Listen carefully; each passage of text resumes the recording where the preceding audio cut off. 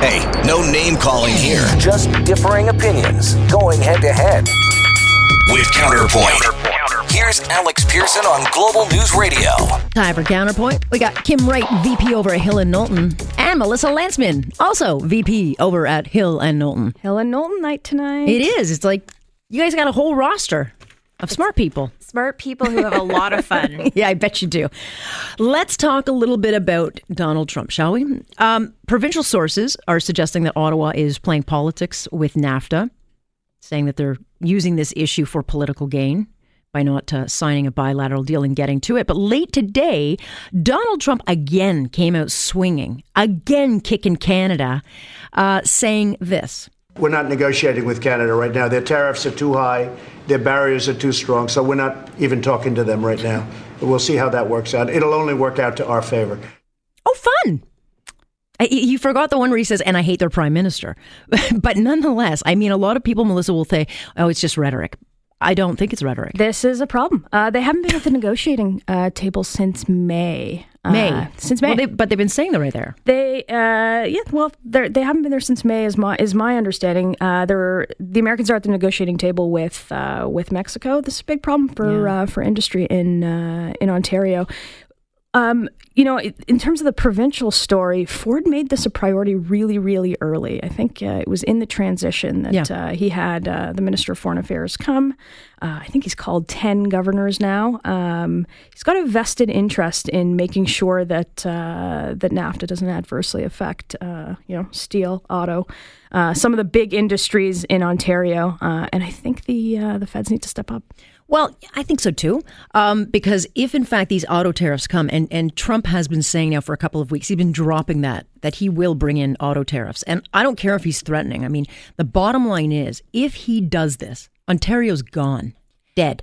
Absolutely. Look, I grew up outside of Windsor. I grew up with a lot of my friends who worked in the manufacturing facilities, either directly at the big three or in the feeder facilities. So it is a big issue, but let's be honest. These trade conversations are always about the politics of things. It has nothing to do, I'm sure, with midterm elections coming up in primary season in the U.S.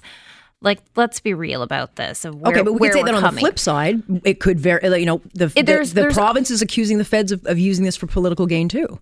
Everyone's going to accuse everyone of political gain until we actually get a trade deal. But what Melissa is saying is quite true. We do have major trading partners with various U.S. states, but also U.S. cities.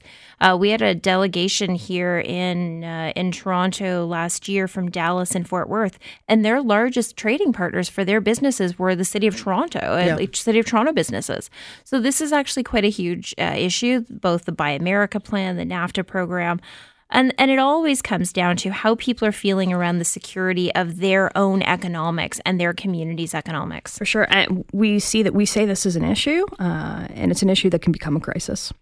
Well, it's an issue that can become a crisis. It already is. I mean, the steel companies that are, bordering around Niagara Falls, they're already losing a ton of money. And we won't even talk about it because they will get some kind of subsidy or help from the government. However, it is being felt. There's no question. Absolutely. Absolutely. We need this to stop being a Twitter war and really start being a conversation amongst grown-ups around the table.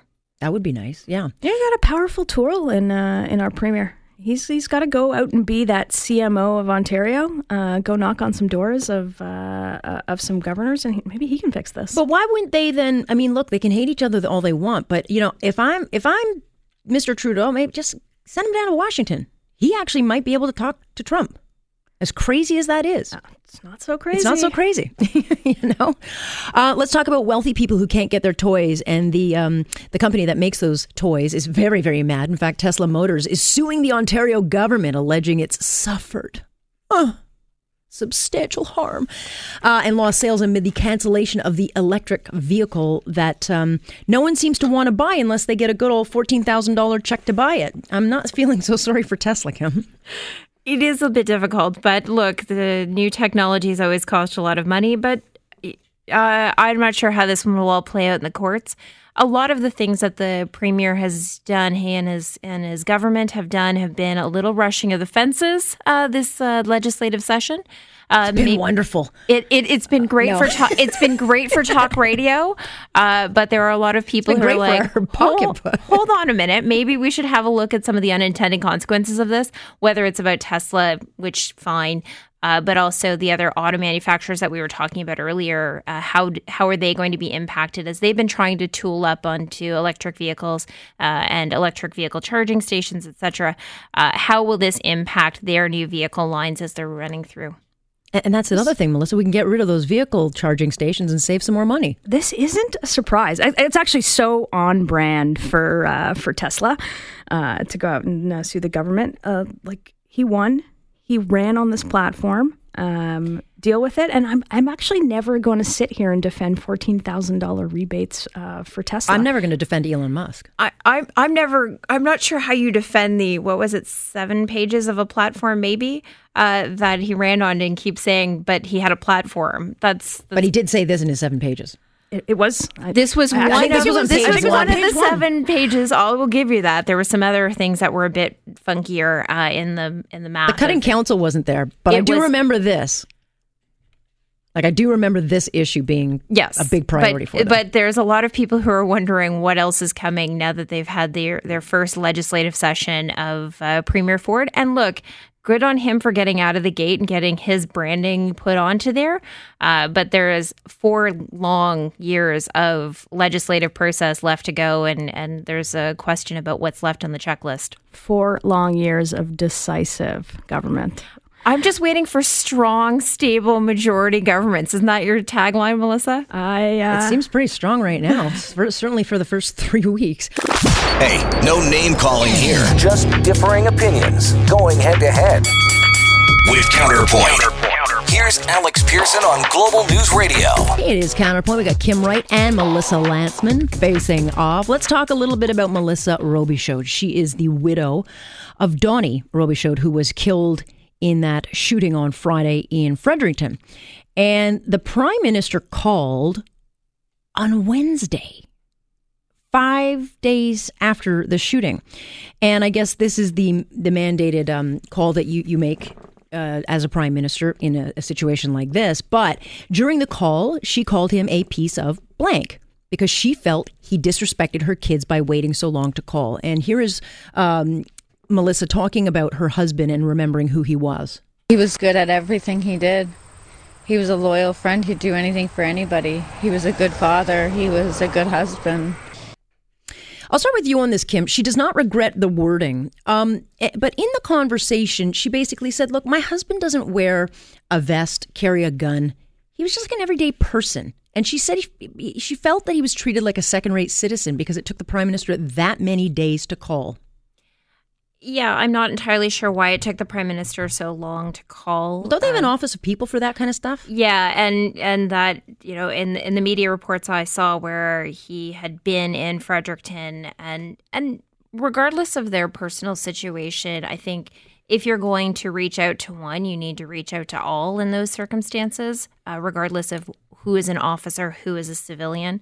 And these are people who were caught in crossfire, and it is a terrible tragedy that's happened to this woman and her family. And I don't blame her for being upset by that. And to her point, not upset for herself, but how she felt it reflected on her family. Mm-hmm. And if you're going through those types of grief, it can be really troubling, and you're going to say the things you're going to say. I think the Prime Minister's office has learned a lesson from this of be a bit more on the ball. We're living in a world where everyone's got 6 phones glued to them, especially if you're the Prime Minister's staff. They could have found 5 minutes to make a call. This is an office that has a photographer on the ready for like when he goes for shirtless jogs. I mean, this is a very slick Prime Minister's office that seems to kind of know when they're, stick handling something. You guys are both in politics. You guys both know the optics of this. Totally. Did no one think, hey, we're in Fredericton, let's spend 5 minutes on the phone with those people that haven't been named? Yeah, it's a mistake. There's probably lots going on. We don't know the full story, but in terms of a grieving widow, who, like, I couldn't imagine that happening to me or to anyone I know. So I don't know how I would react. So give her the benefit of the doubt. She's upset and rightfully so. And I think Kim's right. They probably learned a good lesson in this. Look, it took him a while to go to the Danforth as well. Well, it did. And then I saw him there on Friday with every other politician. It was like almost, I was so grossed out by the opening of the Danforth with every politician there selfieing it up and laughing and having a grand old time when we had this national tragedy unfolding in Fredericton. The tone to me was all off. And again, you're out doing that. This is the stuff that he's good at. This is the stuff that is the symbolic stuff, is the stuff that he's good at, because he doesn't really do anything else other than, well, symbol-y stuff. But yeah, it's, again, lessons learned for the Prime Minister's office. Certainly, I suspect there is a whole bunch of soul searching of why it took so long. How will we do this different in future events? My heart goes out to any of the victims of these types of crimes that have been happening. I'll just cap it off and say it took them about 14 seconds to come out and comment on a hijab attack that never happened. And, it just doesn't jive with me. Okay, let's talk about someone who decided it was a grand old idea to hold a photo shoot with scantily clad models right in the middle of the National Holocaust Monument. Is there ever a time, Melissa, that you can have a fashion show at a memorial? Full stop, no. I'm going to go with no. First of all, this is an issue that's both personal to me, to my family. But more than that, these memorials, as much as they are remembrance for for those who perished in some of the darkest days of history, they're also a reminder for people today and what this says about where we are on Holocaust education and the fact that the rise of anti-Semitism, the fact that we're not teaching it or we're not teaching it well, to have people do the selfies, the fashion shoots, the juggling pictures, the yoga shots at Holocaust memorials, it's beyond me. I don't get it. We're doing something wrong. I don't get it either. I mean, it would be just as tacky to have a runway show at the 9/11 memorial. I mean, honestly, I think we're at a time in life where people have they don't seem to gut check anything anymore. I mean, you've got some leaders in the Jewish community who are calling this desecration of do you call this a desecration? Well, I think it was terribly planned on everyone's part. And, I looked back a couple of years ago where one of the retailers had a shirt that looked an awful lot like the outfits that people were wearing at Auschwitz. So, that's right. Yeah, was that?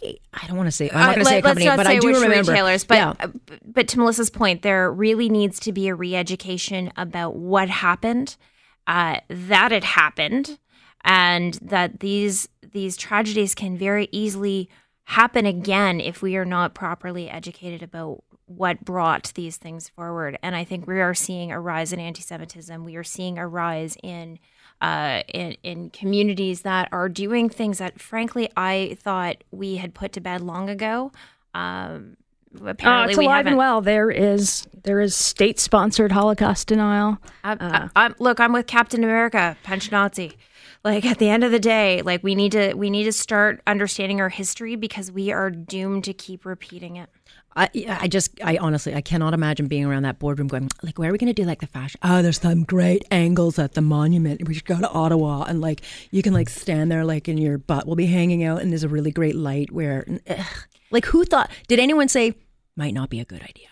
Probably not, but thankfully if someone decided that this was going to be a situation where we should all collectively say this is not right and we need to refocus our energies on telling our stories, telling people's histories, and getting people to really understand what has come before them, before selfies. I should hire you. I'm not saying the company's name or the designer's name, but look, and they didn't apologize. They said, we're just not going to comment on it. The project's over. Yeah, so is your line. Let's talk a little bit about Maxime Bernier, because I know you both follow this. Mr. Scheer is being pressured to kick him out of the party. He can't do that, but why should he have to go, Melissa? Should he not be kicked out because the voters don't like what he says on these issues of diversity? So that's a big one to unpack. So we're like 400 days from an election, and maybe we're at one sooner. I think that the Tories in Ottawa have to get it together. It can't be a Scheer Bernier fight. That leadership is over. They can actually take a lesson from what happened here. Yeah. So is he staying or going? Are we going to get a Clash song out of this? You know what? I think long term, Bernier's got a lot of supporters behind him. Yeah. Maybe not on these. Maybe not on this issue, but in general, a lot of people behind Bernier, and I think it would be unwise to get rid of him. I think it would be unwise too, Kim, because while the perpetually outraged are perpetually outraged, there will be polling, and I suspect a lot of Canadians will actually agree with Mr. Bernier. Maybe not because he said it the right way, but because they're feeling very uneasy about what's going on with the migrant crisis that's not being solved, and a bunch of other things that are going on, like taking statues down and... Just because it may poll popular, it doesn't make it right. And I think we just need to go back to that last segment. There are some people who need to understand new history and old history. And I think Mr. Bernier really needs to remember he's not currently running for leader. And maybe put down his Twitter for a bit. The Tories are going to gather in Halifax next week. Their convention will have a lot to say, I suspect, on the floor and in the hallways. I'll leave it to them to decide what they should go. I suspect they'll all find a way to not sing the Clash, but rather sing Kumbaya come the end of it. We'll see. Well, let's end this thing on a conspiracy theory. There you go. Let's actually say that Bernier didn't say it, and he's just tweeting it. Let's leave it at that. Okay. Oh. Dun, dun, dun. Dun, dun, dun. Thank you, ladies. Thank you. That is Kim Wright and Melissa Lantsman dropping hints here. You're listening to On Point with Alex Pearson on Global News Radio.